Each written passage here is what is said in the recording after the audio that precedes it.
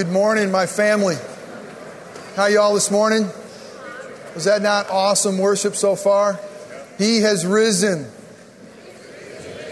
He has risen. It's truly an exciting morning. We are celebrating the reality that Jesus lives. And because He lives, we do as well. I was handed this morning from Robert some statistics about our Fusion weekend. If you had a chance of being a part of this weekend, thank you. We had an awesome 5K race here yesterday. I heard great things throughout the city and things we were able to do. I heard that there were approximately 3,100 people who were able to participate in serving the Lord this weekend. About 2,000 people have signed up to serve. In addition to this, we had 136 serving projects created in 28 churches. Was it not an awesome weekend? So thank you very much. If you'll turn me in your Bibles to 1 Peter. We did a series on 1 Peter. I got it on the brain. 1 Corinthians 15. And we are going to, as Reggie said, start a new series called As Far as a Curse is Found. And also in your bulletin, you'll see a place of notes that you can take. Let me encourage you, the points aren't going to be on the screen this morning, so you have to work a little bit harder. This will be better for you to follow along with us this morning. Let me ask you all a question as we begin.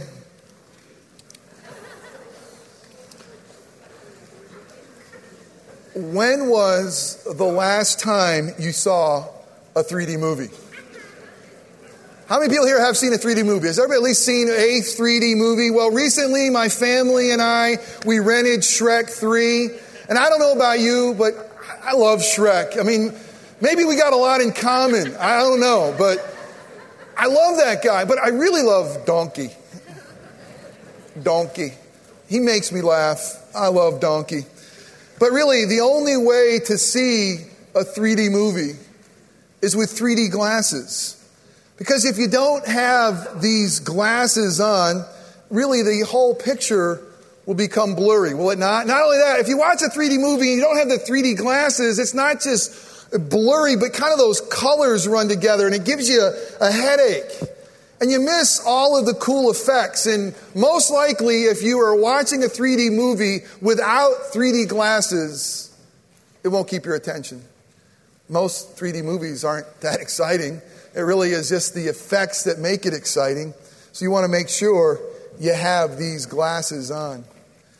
This morning, as we begin this series entitled As Far as the Curse is Found, and it's my prayer that we'll be in this series at least through Advent. Really, what we will be doing through this survey, the sermon series, is like a survey of the Old Testament. Starting next week, we're going to go way back to the beginning. We're going to go back to Genesis and pick up God's story from the beginning, His story of rescuing sinners like us, and go all the way through up until the incredible story of Jesus coming. But what we got to realize is this, the whole story from page 1 to the very end, from Genesis to Revelation, the whole story points to Jesus. Jesus is the story.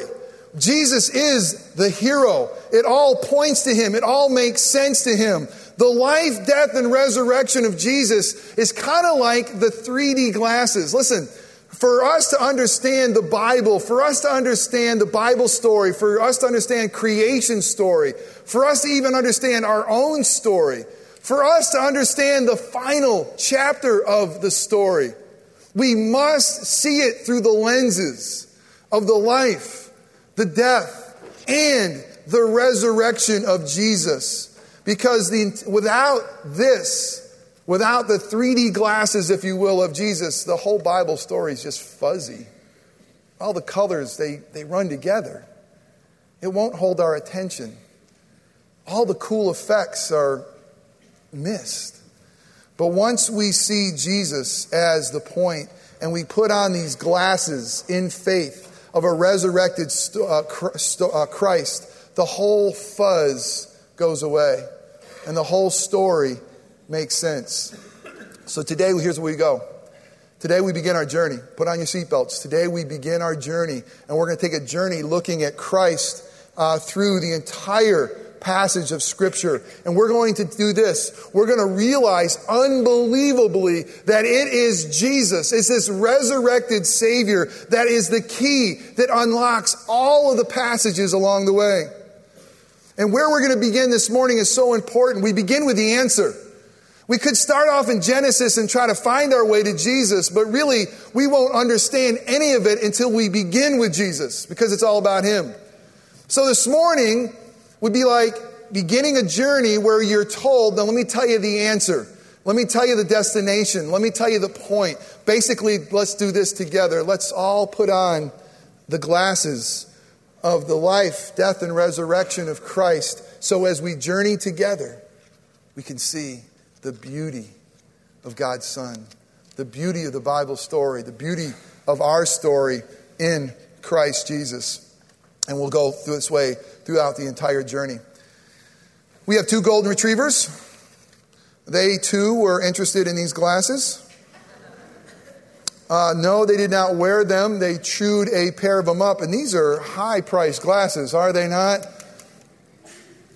But they didn't see that these glasses were very useful for the movie. They found it really more enjoyable as a chew toy, which they do for a lot of things.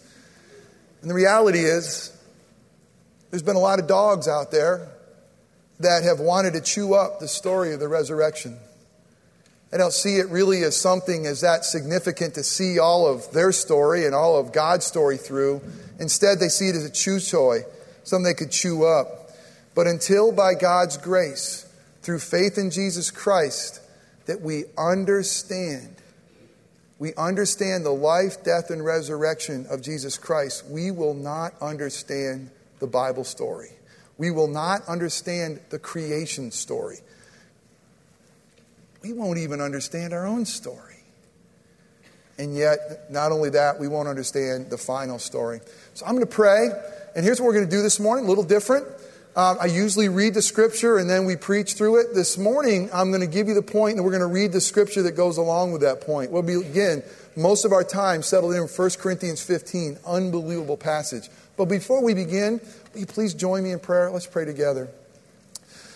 And Father God, your word makes very plain that apart from the life and death and resurrection of your Son, our Savior, the story doesn't make sense. Unbelievably, as we go back to the beginning and we pick up the story of how you've rescued us, Father, there's so much there that can confuse us. There's so many colors. There's so many things that kind of blur together. And yet, even your own Son said the entire Scriptures were written for Him and about Him. And if we don't put on, by your grace through faith, these glasses, the glasses of understanding what Jesus has done for us, everything in our lives will be fuzzy. So this is a matter of life and death. This is a matter of first importance. And God, I'm incapable of telling this story on my own. I really am. I'm just going to confuse it more. But God, you are pleased to speak through broken vessels, and you are pleased to come with power through your Holy Spirit through the preaching of your word. So give us ears to hear, and give us eyes to see. God, give us minds to understand, and give us hearts that embrace, and give us feet that walk in the light of this truth. God, if there's anyone here this morning that doesn't understand this story, give them the ability to see this morning. For those of us who have heard this story and have embraced this story, give us new perspective of seeing really what this story means, even into our own lives. And only you can do that, God, only you. So please come and show up, we pray, in Christ's powerful name. Amen. The first point is this, if you want to follow along and write it down, it's this: the resurrection is the key to understanding the Bible story. Basically, we begin by saying this: you will not understand the Bible story. It'll always be fuzzy. You'll miss the whole thing unless you see it through the resurrection of Jesus Christ. And let's look to God's Word as we look at 1 Corinthians 15. We're going to look through verses 1 through 11 as we begin, mindful that we're reading God's holy, inerrant Word. And it says this. Paul is writing at the end of his letter here to the church in Corinth. And he says, now, listen up, now, I would remind you, brothers and sisters, of the gospel I preached to you. Now, this is so important. This is the gospel which you have received, in which you stand, and by which you are being saved, if you hold fast to the word I preached to you, unless you believed in vain. So right away we can see this is important because Paul is coming saying, this is the gospel that I've preached to you. What gospel is this? This is the gospel that you have believed and are standing on, that you are saved in. And he goes on to explain very clearly what that gospel is. Look at verse 3. For I delivered to you as first importance. Paul is saying this. There's a lot of things that we can focus on. But really as numero uno, as primary, as the foundation of first importance is this.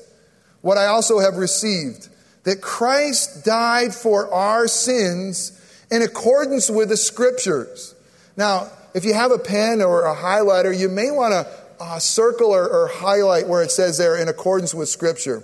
Again, he says that Christ has died for our sins in accordance with Scripture, that he was buried, that's what you do with dead people, you bury them, and that he was raised on the third day, and here we see this phrase again, in accordance with the Scriptures, and that he appeared to Cephas, and then to the 12, and then he appeared to more than 500 brothers at one time, most of whom, when Paul was writing, are still alive, though some have died. They've fallen asleep. Then he appeared to James, then to all the apostles. Last of all, as to one untimely born, he also appeared to me, or abnormally born. He's not talking about the fact that he was a premature baby, nor is he talking about the fact that he was a deformed baby. He's talking about his born-again experience. It was very abnormal. If you want to hear more about his born-again experience, it's listed 3 times in the book of Acts, starting in Acts 9, where Jesus met him face to face. But he realizes in verse 9 and in chapter 15 here, for I am the least of the apostles, unworthy to be called an apostle, because I persecuted the church of God. And oh, did he persecute the church of God, even to the point of death. But in verse 10, but by the grace of God, I am what I am, and by his grace toward me was not in vain. On the contrary, I worked harder than any of them, though it was not I, but the grace of God that is with me. Whether then it was I or they. Listen to the pronouns here. It gets a little wordy, but it's so beautiful. Listen to the pronouns here, what Paul uses. Whether then it was I or they, the other apostles, so we preach, and so you believed. Reading the Bible without understanding the resurrection of Christ is kind of like being a Chicago Cub baseball fan. It's true. Because there is so much failure and so little hope. I mean, they lost in 3 games. They got swept yet again. And every time they make the playoffs, everybody wants to say, maybe this is the year that the curse will be reversed. Maybe this is our year. And it seems like if you have the curse of following the Cubs, which is almost as bad as the curse of following the Red Sox, but it's another story. Sorry. It's baseball season. It's October. This is what's got to be a part of this. But listen, every one of their heroes fail. Their most recent hero that they spent the biggest money on made the last out. And all year long, they're going to have to remember that their hero failed. And once again, they got to say, but wait until next year. I don't know what's wrong with them, but there really does seem to be a curse in Chicago. You remember back in 2003, they were 5 outs away from going to the World Series. And now an infamous man by the name of Steve Bartman, a poor Cubbies fan, who reached out to a foul ball to catch a souvenir. And in doing so, he took away a sure catch, apparently, from Moises Alou. They were 5 outs away from the World Series, and everyone wants to scream, the curse continues. What will reverse their curse? What will secure their hopes? You see, there's a curse that we pick up in the Bible. We pick up very early that we being men and women, rebelling against God, have brought on ourselves. And what will reverse this curse? What will cause us to say, we don't have to wait, maybe next year? All these promises of God, can some of them come true? It just seems like there's so many of them, and how come I'm not getting any of them? And if we don't see the resurrection, if we don't see the truth of what God's Son has done on the cross, and what the Spirit of God has done through the empty tomb, it's missing the whole Bible. It's like seeing it as Cubs fans. The curse is still there, and we are without hope. Do you know that the Bible has some 7,500 promises? 7,500 promises in the Bible. And I don't know about your life, but in my life, most of the time I'll say, I will negotiate 7,495. Just give me 5 that I can rest on. Just give me a couple of ones that are really, really secure. How come they seem so elusive? How come God can talk so dogmatically about He's going to never leave me nor forsake me, about if I follow Him, I'm going to have life and life abundantly? How come some of these 7,500 promises seem stale or empty? And how come it feels like when I read the Bible sometimes, I feel like it's saying to me, maybe next year? You see, it's the joy of Jesus. It's the reality of what Paul says in 2 Corinthians chapter 1. Turn with me just a couple pages to 2 Corinthians 1, verses 19 and 20. And Paul again picks up this and he says this. This is unbelievable. This is unbelievable because, listen, all these promises, all 7,500 of them. In verse 9 in 2 Corinthians 1, verse 19 says this. For the Son of God, Jesus Christ, whom we proclaim among you, was not yes and no, but in Him it is always yes. Listen to verse 20. For all the promises of God find their yes in Him. That is why it is through Him that we utter amen to the glory of God. You see, it's all the promises of God, all 7,500 are going to find their yes in Jesus Christ. That is why Paul says, this is the first importance. This is the gospel. And I know what I love is so beautiful about this. It says this is according to God's plan. Look again through verses 1 through 4. Twice it says this. This is not a new story. Sometimes we hear this story, we think that God acted one way in the Old Testament, another way in the New Testament. That this is the plan B or plan C or D or E or wherever all the plans seem to fail. But this is not what God's Word says. This is unbelievable. He says this, according to Scripture, Christ has died. According to Scripture, Christ has died for your sins. According to Scripture, Christ was resurrected. He's pointing the story of Christ back through the entire story. This is not an appendix. This is the story. This is the hope. This is what this was all about ever since the beginning. It all was about Jesus. It all was about God rescuing sinners like us through the life, death, and resurrection of Christ. It's always been God's plan. Always. According to Scripture. What is this gospel? Makes it very clear. Listen, Jesus didn't come to live a moral life. Jesus didn't come to make us feel better or give us an example. Jesus came on a mission, an eternal mission decided between the Father and Son. He came on a mission to rescue sinners. And the only way He was going to rescue us is to become one of us. And not just become one of us like a man, fully man, and He was, and fully God, but to really become one of us, to become sin. Listen, the story is about God becoming your filth, your sin. Dealing not just with sins, but with sin itself. Christ died for your sins, believer. And he was raised from the dead according to Scripture, that God said that I was going to do this.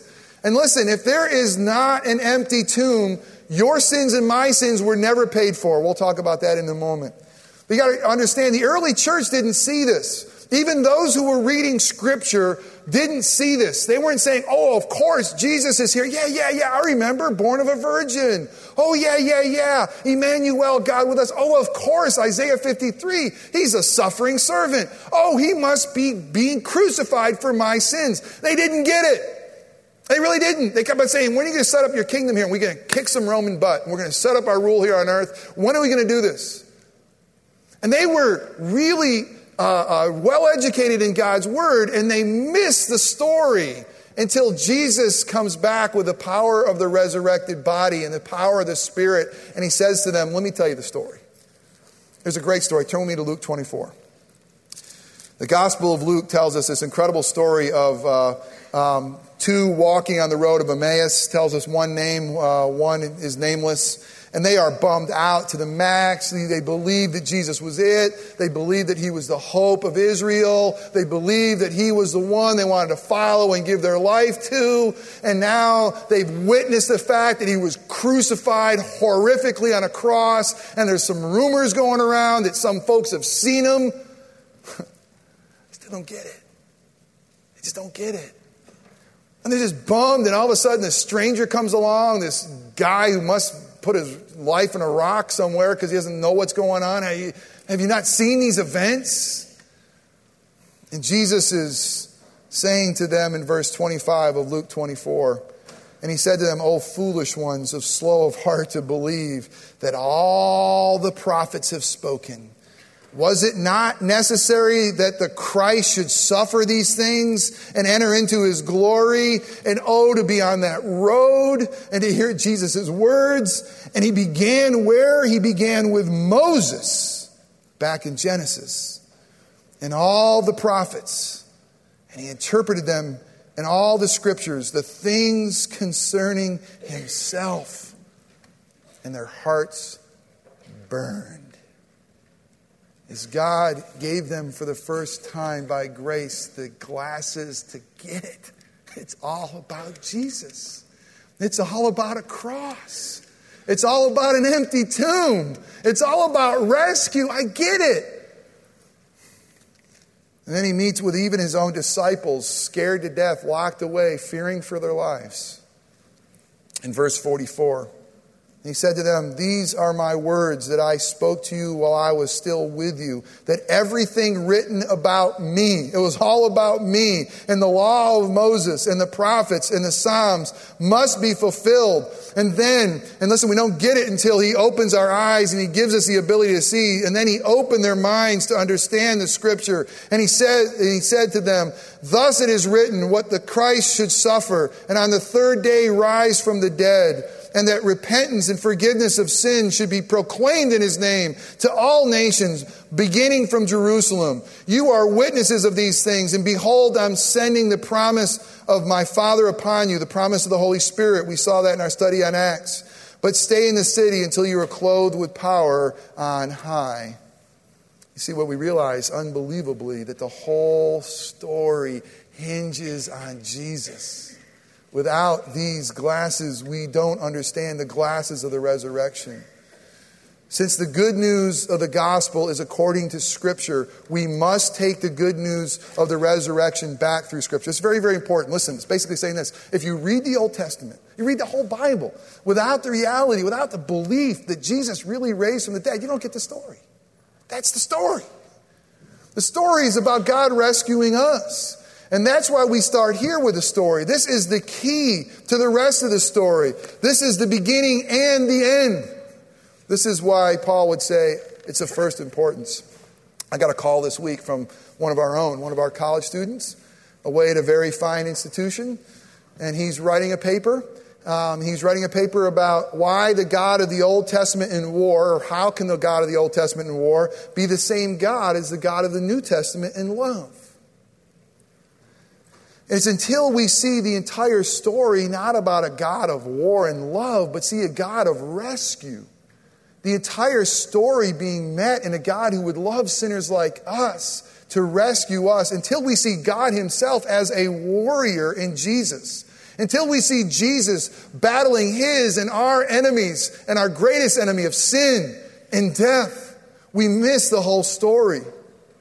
But you see, the resurrection, here it's so beautiful. Listen, the resurrection in the empty tomb is the declaration that God has won the battle. The story makes sense.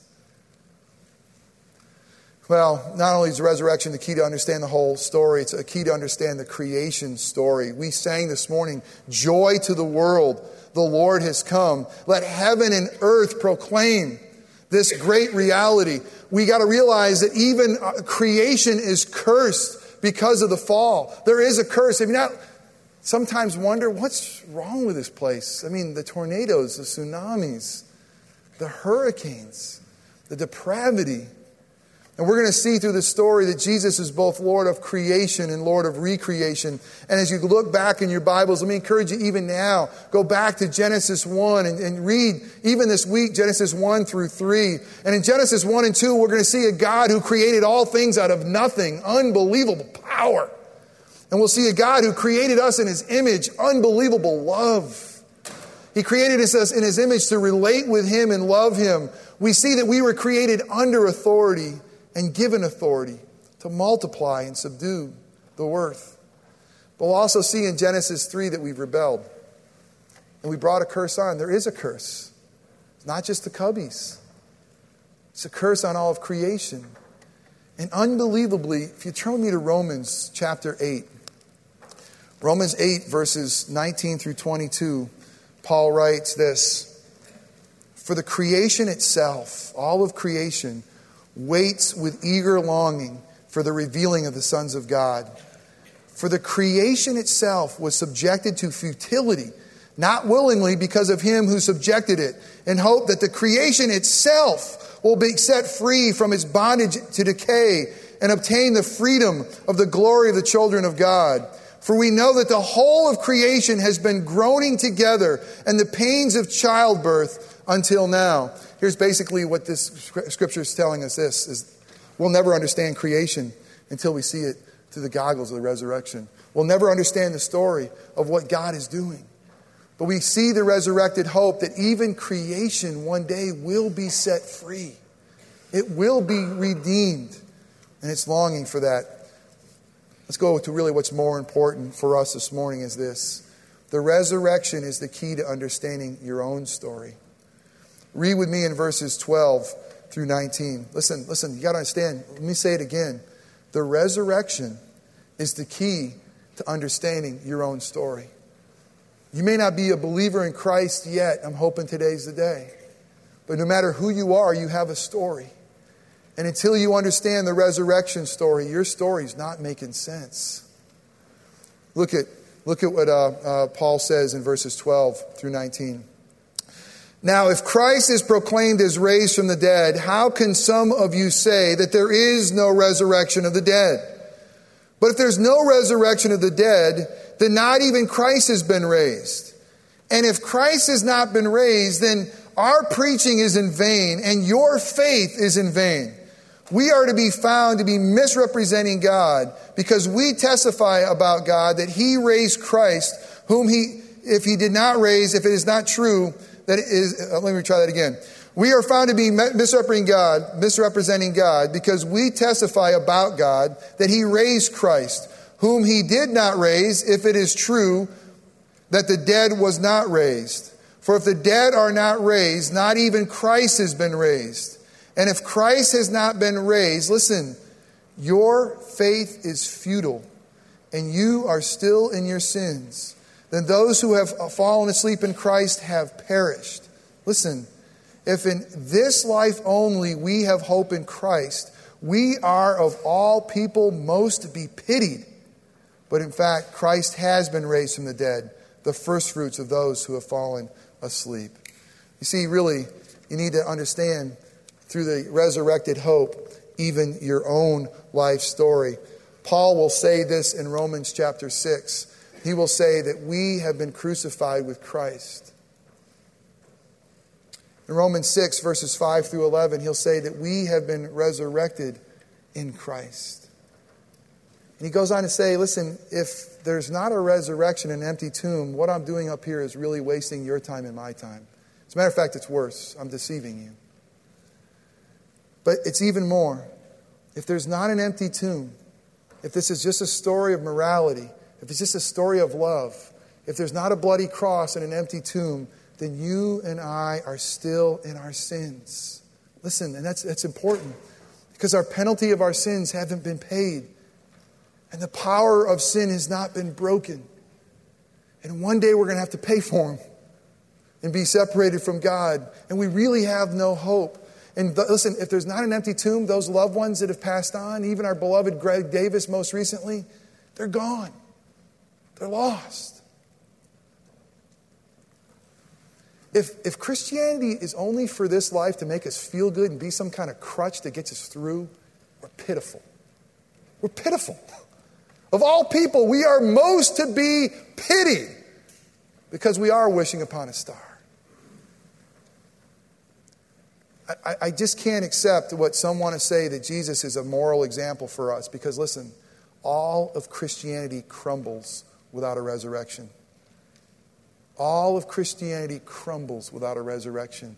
All of the Bible story crumbles without a resurrection.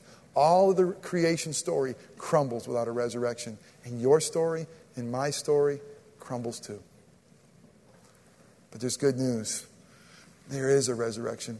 Even this week, I had the privilege of sharing with a friend of mine who is kind of getting this for the first time, been around Christianity, knows that God is pursuing him, talked about a God whose Spirit is present with him. I had the privilege of sitting down and talk to him and say, but let's talk about the cross and the resurrection. Let's talk about what Jesus really did to pay for our sins.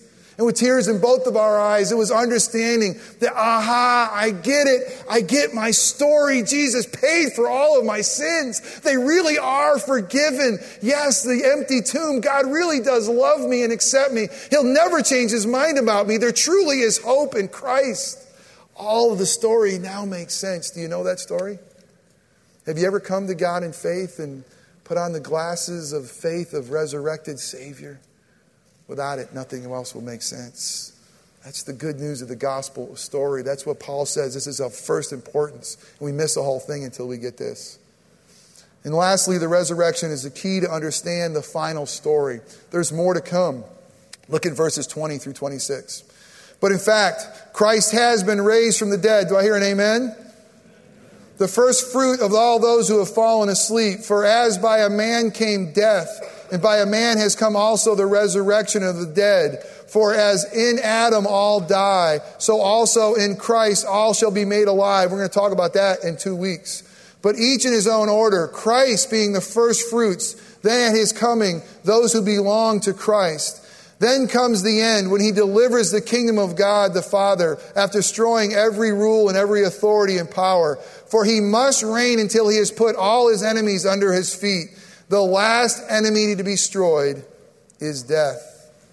You see, for us to understand the end, and it's a fuzzy story, we still see dimly, we don't see clearly, but we'll never get the story of what Jesus is going to do with a new heavens and new earth. What Jesus is going to do and come and reverse this curse completely until we understand through these glasses of what Christ has done. I want you to take right now and pinch your skin. You really do it. Pinch your skin. Don't pinch your neighbor's skin. Pinch your own. Feel your body. It's not going to end in dust. The end of the story is not going to be dust. You know that it's coming back. Your body. I told Greg Davis that. I told it on his deathbed, knowing that he was going to go with Jesus, and knowing his soul is there now, but said, Greg, this body's coming back. Because Jesus' body came back. And he made sure that everybody knew. He made sure that 500 people saw him. He made sure he ate fish with his disciples. He made sure that Thomas grabbed his finger and brought it over and thrust it into his side. He made sure they knew that there was a bodily resurrection. And that little thing you pinch, it's coming back if you are a believer. And resurrected hope and glory. Yes, when we are absent from the body, we are present with the Lord. But this matters. Because Jesus is the first fruit, and what a first fruit does, it promises a harvest to come. These are the days of Elijah. And it's important for us to stand what Jesus has done and is doing and will do only as we put on the gospel story and understand. Only when we realize a resurrected Savior really is alive can we be alive. And this table's a reminder. Listen, this table's a reminder. The curse has been broken. And blessings now flow through the broken body of Jesus. The poured out blood is a reminder that the curse has been reversed. And the story makes sense. And we have hope in Christ Jesus. That's a story. That's the reality. That's the hope of a resurrected Savior. Please pray with me. Father, we will never understand our own stories. We'll never understand your story, your gospel story, your Bible story, your creation story. Apart from you, apart from a God who would love sinners like us so much that Jesus would come to rescue us, come to become our sin, come to be bruised and broken for our transgressions on a cross. But the story doesn't end there. It's that empty tomb that declares that you've accepted his sacrifice and that our sins truly have been forgiven. And we truly can have resurrected life and hope in Christ.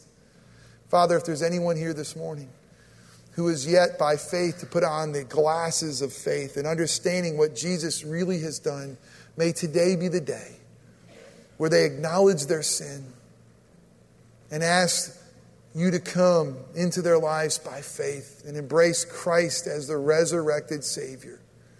And we know that if that's the case, you will give them new life. But for all of us, by your grace, who have put on these lenses, we still see dimly. Would you feed us afresh through this table so we'll understand who we are in Christ and what he has done for us. We pray all this in Christ's powerful name. Amen. As the elders come forward, will you take a few moments as we're about ready to go to this table, declaring this reality. Prepare your hearts. Take a few moments before the Lord.